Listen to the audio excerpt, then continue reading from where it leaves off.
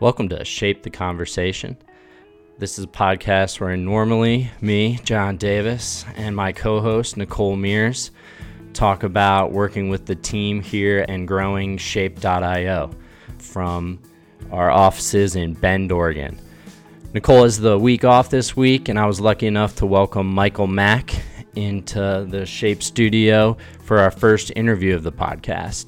I'm really excited for you guys to hear this conversation. Michael's a super interesting guy that I've been lucky enough to meet a bunch of times over the last 6 to 8 months and get to know him a little bit better and really learn a lot from him and his experiences and how he talks about his experiences and kind of translates them in a way that makes it easier for you to learn from him.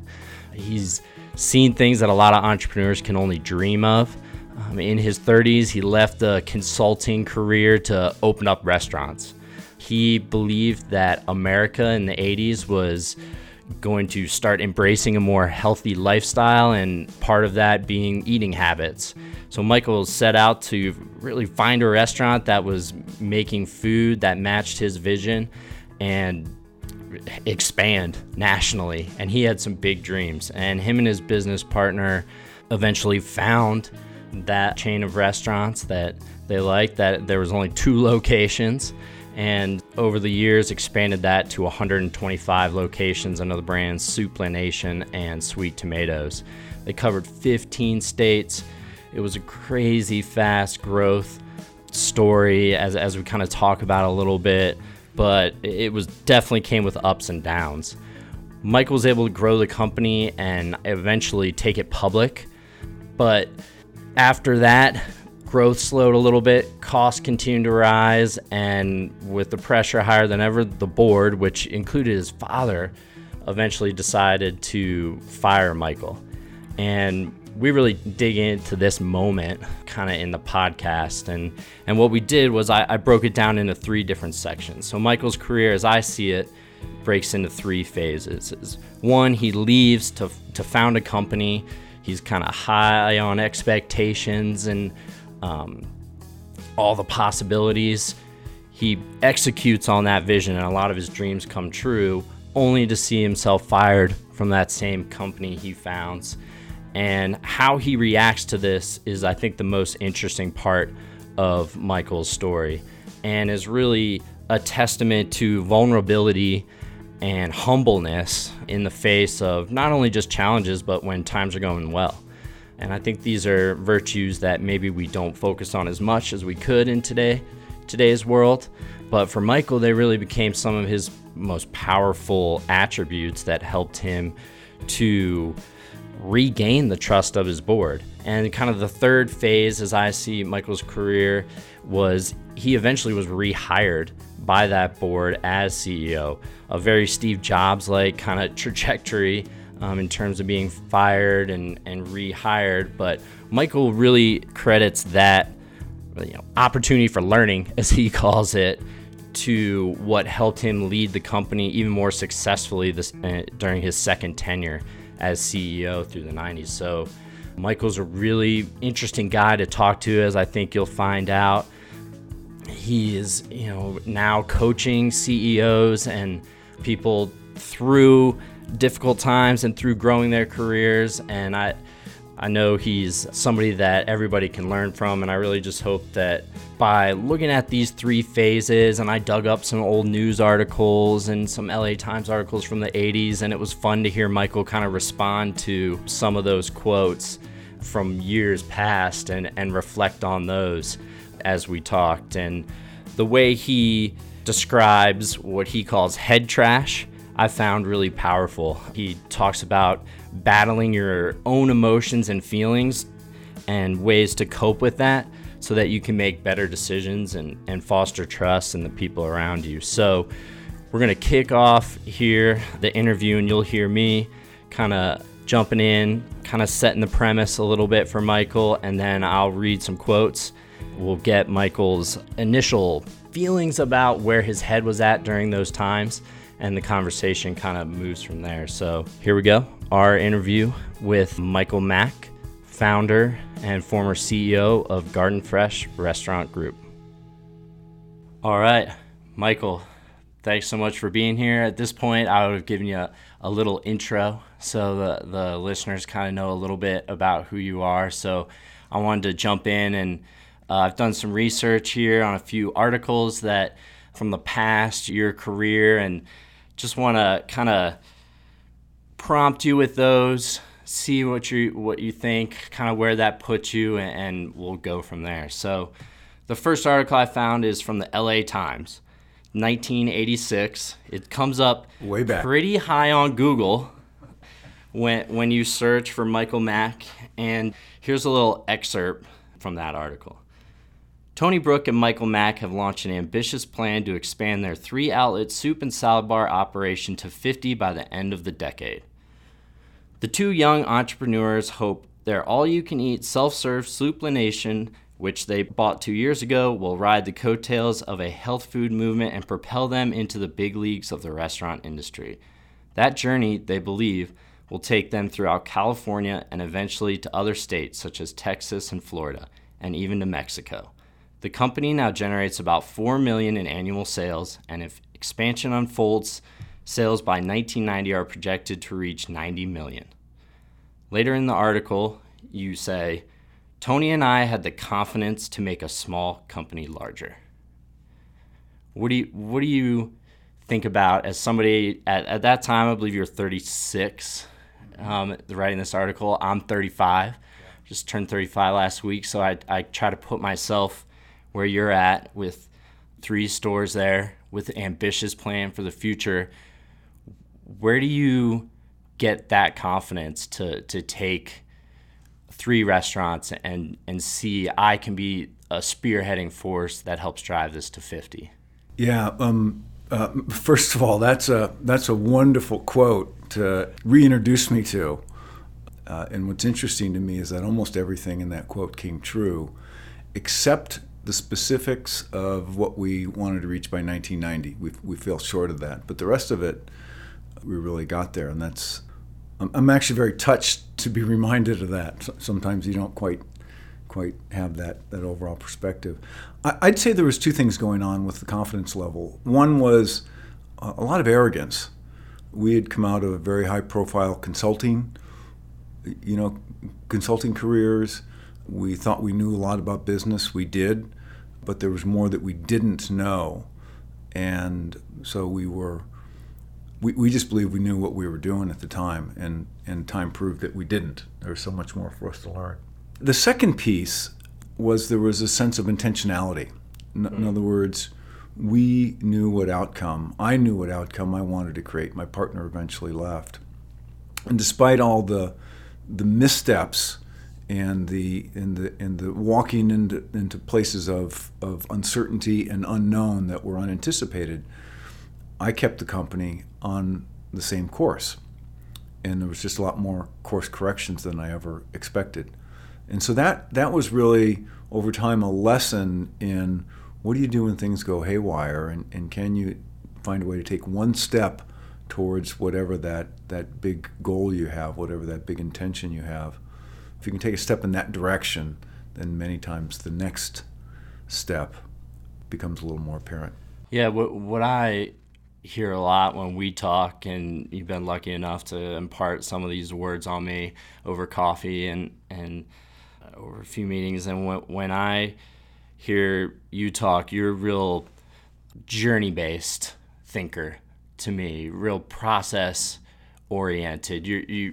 You're spontaneous, but you also have mantra or daily practices that help reinforce the spontaneity, which I think is a really interesting kind of dichotomy there, where we're kind of using both perspectives. So do you think that is an important part of building something ambitious, is having intentionality and a real clarity of vision, but also being comfortable with the murkiness that might be underneath that clear vision, or really that what it takes to get something done? Because I think what we see here all the time is around these offices, or even software, which is completely different than the restaurant industry, that really getting it done is always a lot messier than you think, and making it happen and managing tens of restaurants over many states. I can't even imagine.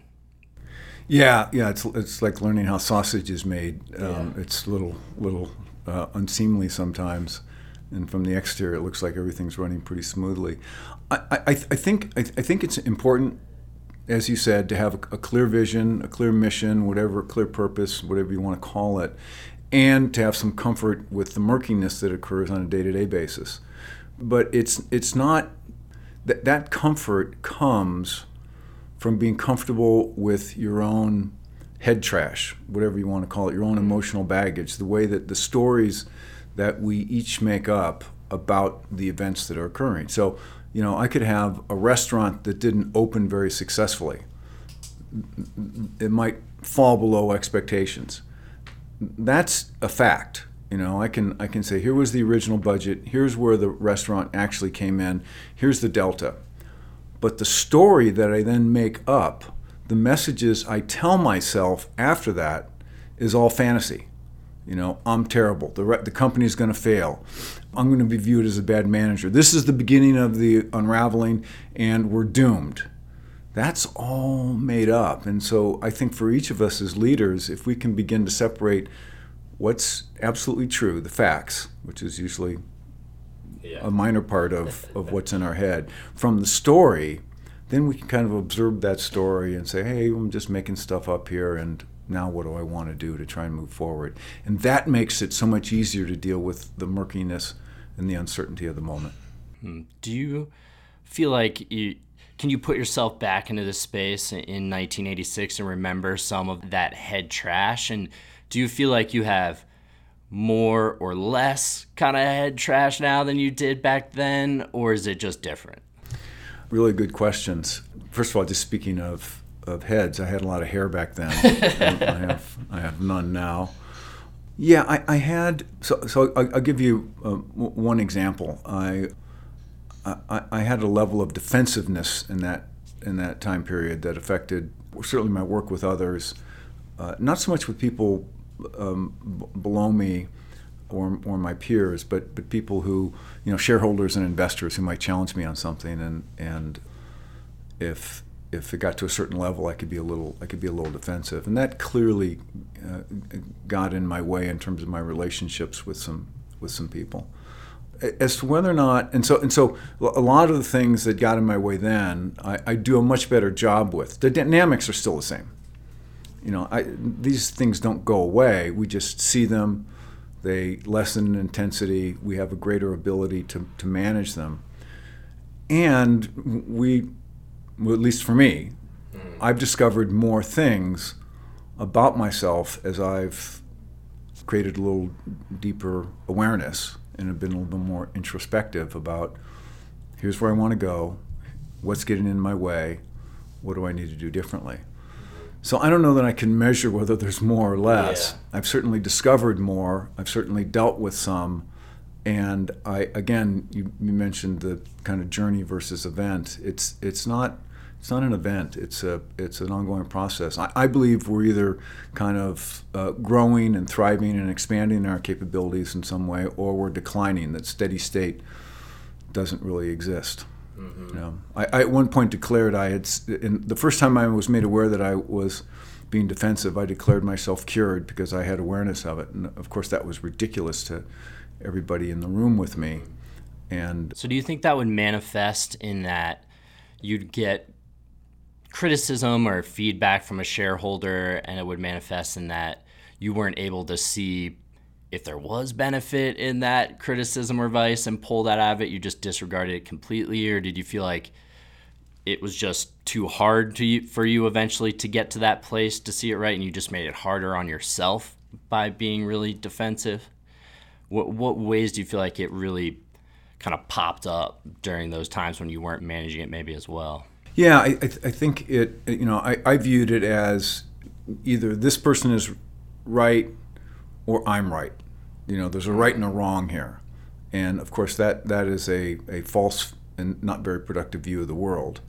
And so if that person is right and I'm wrong, then I'm flawed in some way. My thinking wasn't perfect. Mm-hmm. And so I would resist their thinking often. Sometimes I'd placate them. Sometimes I would push back and create a different argument. And over time I learned to just say, this is just a different point of view, and who knows what's right or wrong? How can I kind of incorporate that into my thinking and just not take it personally? Yeah. It doesn't have anything to do with who I am. Right. It's just a different point of view.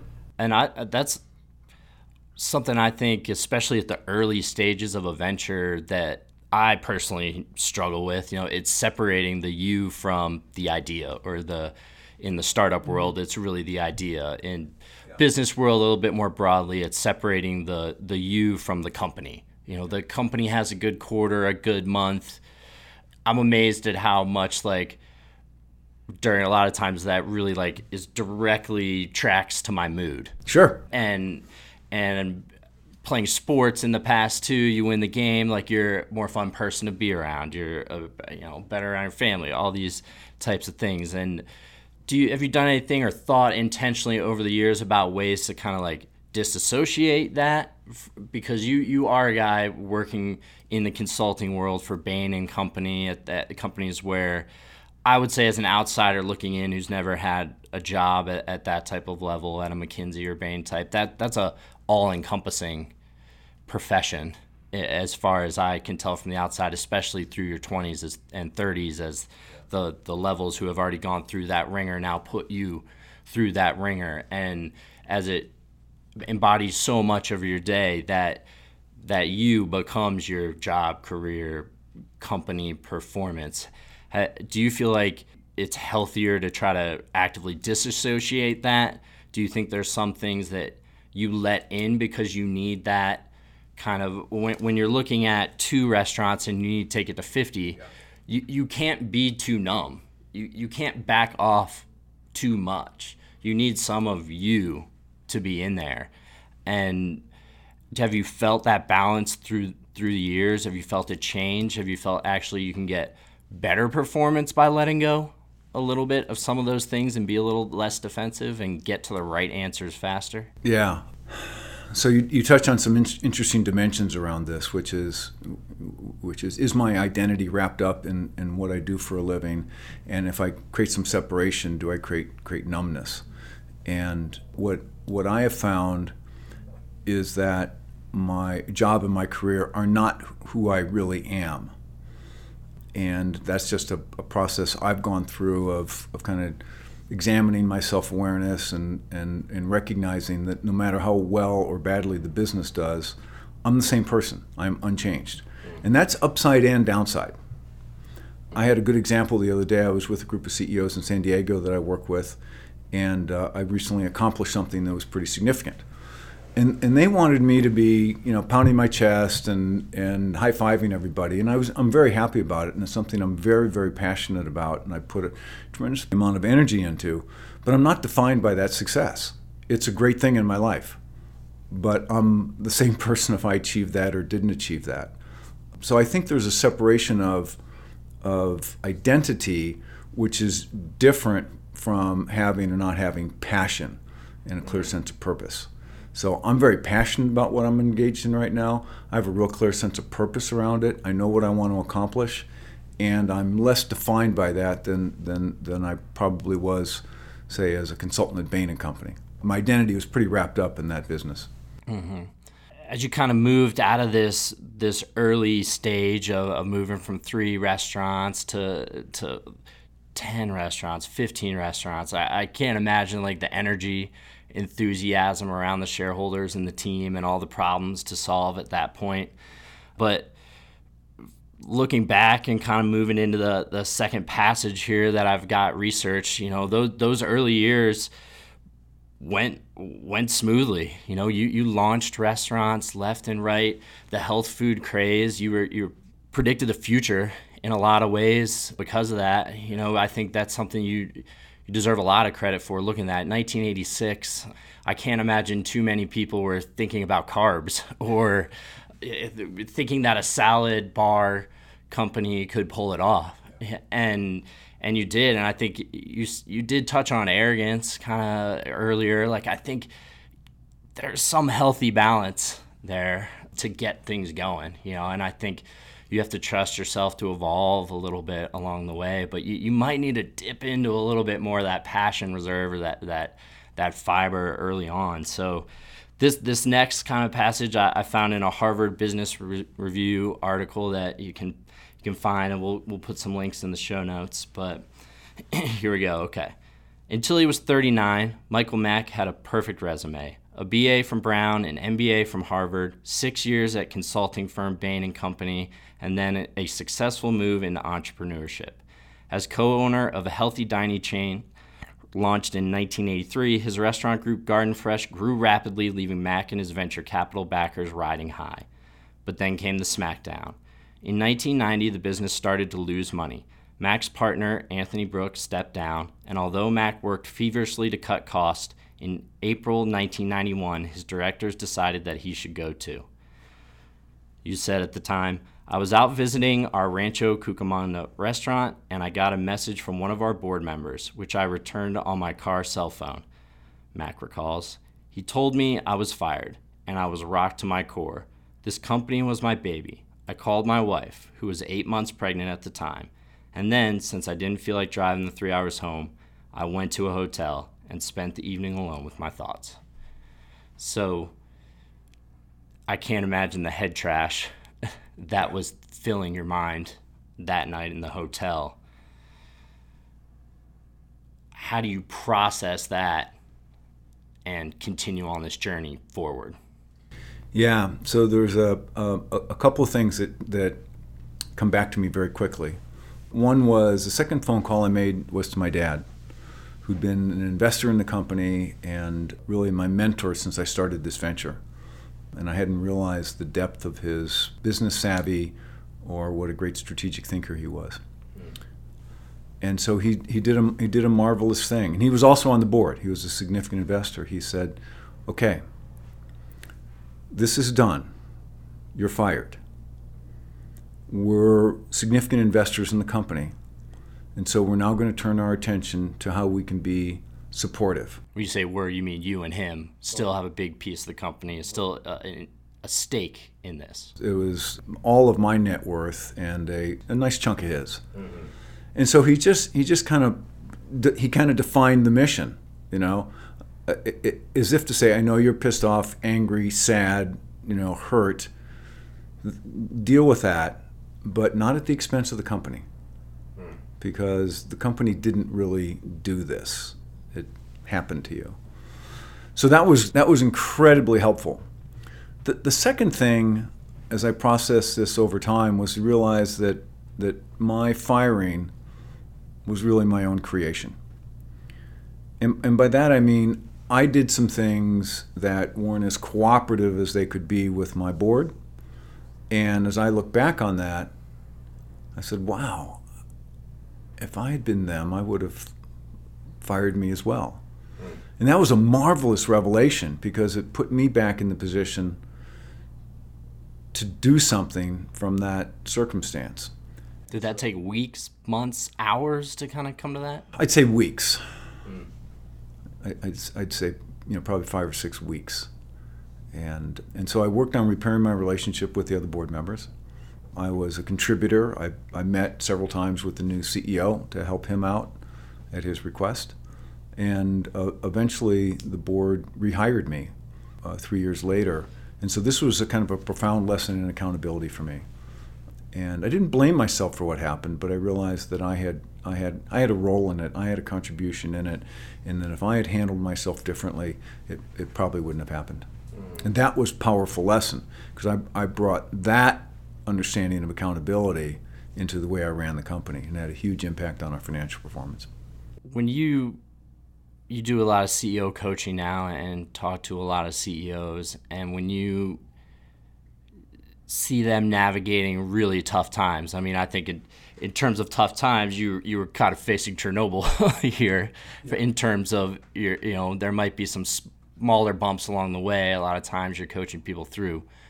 What do you first try to hone in on with them to help? Do you have them look within first and really assess their emotions, or do you play psychologist, or is it more military leader? Okay, let's look at the facts. What do we need to do here? And some of that could obviously vary by person and how well you know them, but do you have a general tack that you kind of look at when you're helping coach people through that, if you had somebody in the room going through a tough trial or tribulation? Yeah, I'd say there's several ingredients that are very, very important. First, what is it that the individual wants to happen? Where do they want to get to? What do they want to be different? There's got to be a desire for a change from the current circumstance, create some energy in that direction. So let's get clear about the outcome that you want to create. Two, what's your contribution to what is not working well here? What have you done to move towards that outcome? What have you done that's getting in the way of achieving that outcome? And that's a process of discovery.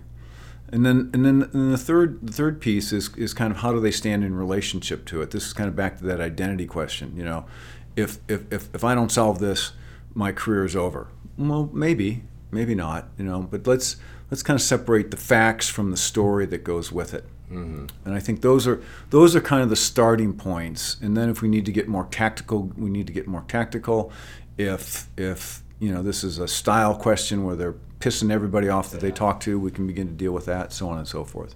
What you've kind of led me through before is the way you think about it, and what I like is you kind of talk about separating yourself from it a little bit and being able to look at it and be like, it's kind of funny how intensely you're reacting to this. Oh, it's pretty funny that this little bump in the road makes you think your whole career is going down the tubes. And it's so funny how we can let one little negative event spiral us into that negative thinking. And I think especially in those moments when you're really confronted with a tough situation, I think those are the times it does really help to go numb a little bit and go a little bit more zen about it and more try to observe yourself as part of the environment and be able to step away from it. Because I think what we've talked about before a little bit on the podcast is managing your emotions to the point to where I have to think those stretches when you were being defensive, people were less likely to bring you bad information. Yeah. And bad information sometimes is probably more important than good news in a lot of ways, right? Absolutely. And if through those bad times, are there things you did with your team to kind of like cultivate that bad information coming to you? Do you regret some of the ways you handled it during those rough times? Would you have handled that differently if you had gone through it this time? I imagine obviously you would, knowing how much you've learned, but. Yeah, I want to come back to one thing you said. I don't ever, to me, there's a difference between being a little zen and being numb. Okay. And I don't ever advocate numbness. Our emotions are alive, they're energy, and I think being able to observe them lowers their intensity a little bit. But running away from them, it kind of makes them the driver of the bus. They're gonna, each of us had the experience where somebody said something and we kind of blew up. And it's like, whoa, where did that come from? Yeah, you feel like you got put into the passenger seat, even if for 5 or 10 seconds. Yeah. So, what I established kind of early on in my company was some values, and they were things like integrity in all actions, accountability for results, respect for each individual, so on and so forth. And then we would have regular discussions about how well we were all living up to all those things, and and that'd be part of our discussion of the numbers. And then we'd also just take a day about once a quarter and go off and talk about how are we interacting with one another, how is that working well that we want to sustain, and how is that how are we getting in each other's way.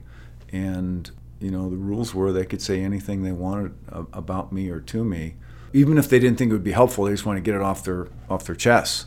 And I would often have those facilitated by somebody outside so that I could participate fully without having to worry about running what was going on.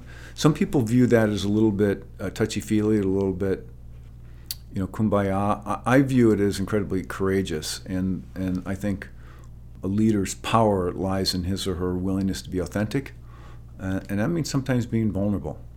And that was one of the hallmarks of my style as a CEO, and one of the foundational pieces of the success that the company created.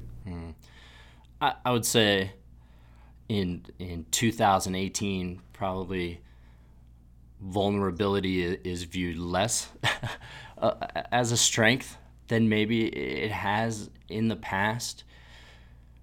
What really concerns you?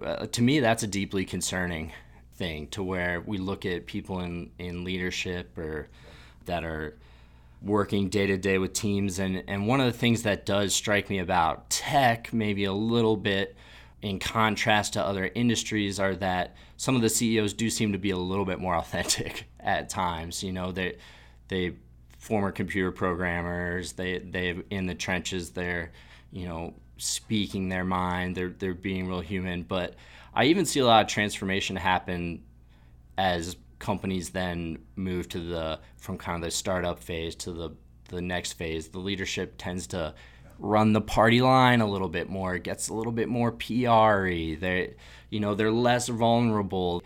And I imagine if I had a company that was growing that rapidly fast too, I might think I have all the answers also in a lot of times. But what can you think of scenarios where being vulnerable was actually a real powerful strength of yours? And I think that highlighting those types of things can help people tap into that when they are leading or working with people. Sure. I'll give you two examples. One, when I realized the importance of purpose and values in an organization, and I created what I believe to be the first version of that, and I presented it to the company at a company-wide meeting. So I had, hundreds of people in the room.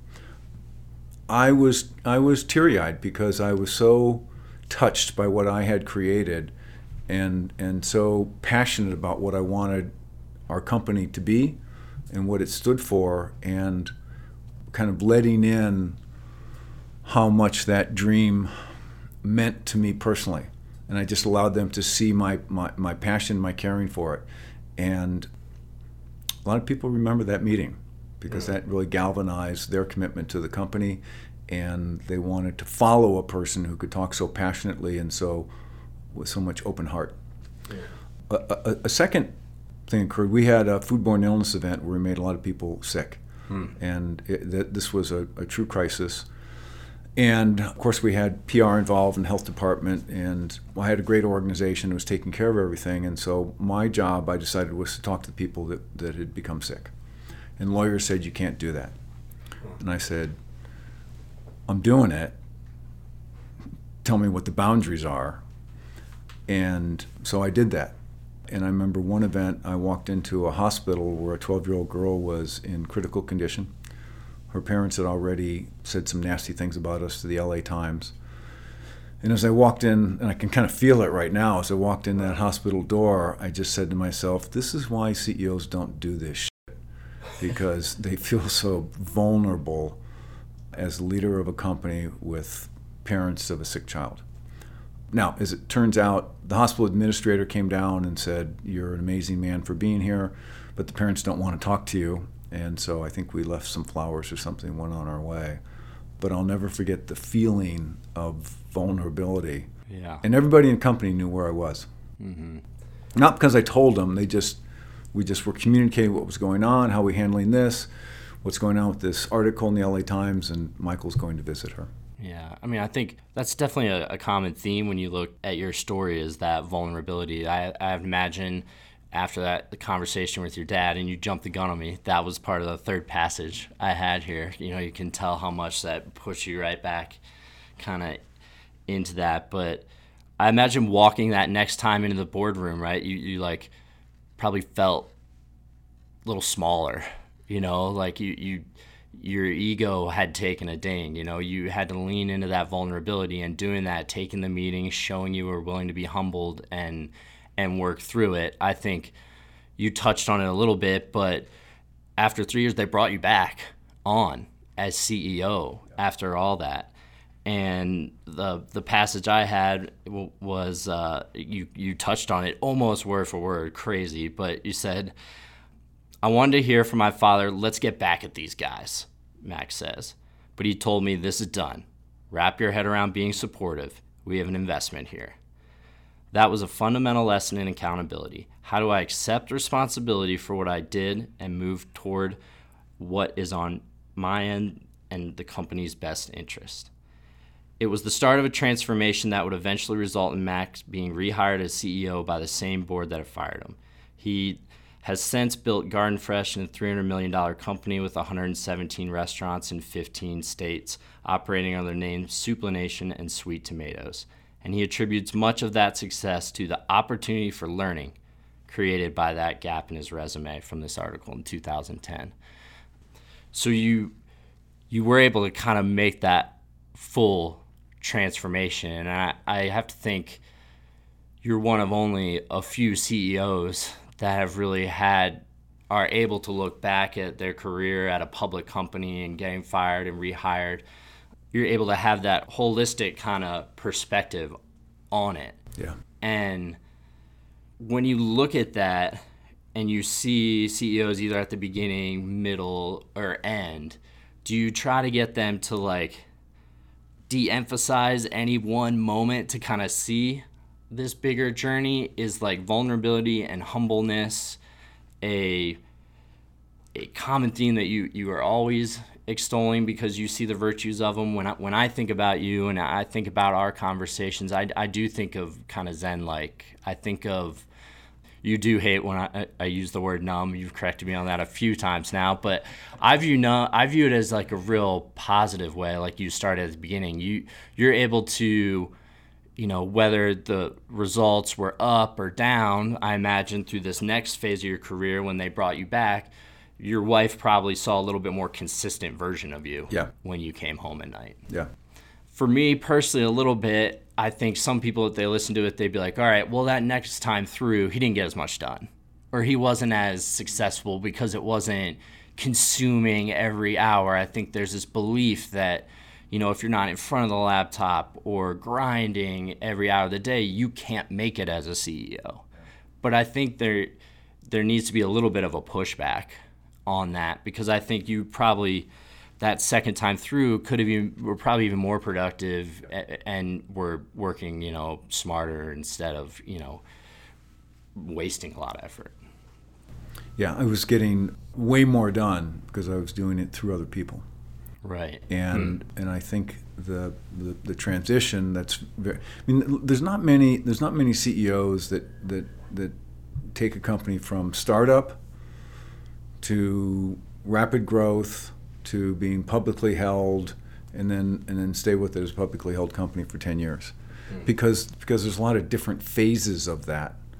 And I think the challenge for CEOs is that we all tend to seek stability. Okay, I got this figured out. Now I see how to grow it. And that's the beginning of the end, because there is no stability. It's the second law or third law, whatever, some law of thermodynamics. Yeah. Systems begin to, and so do leadership styles. So I think it's important for leaders to think about, how do I need to transform, purposefully transform, to be the leader of this company going forward? And part of that is, how do I work thoughtfully and sustainably?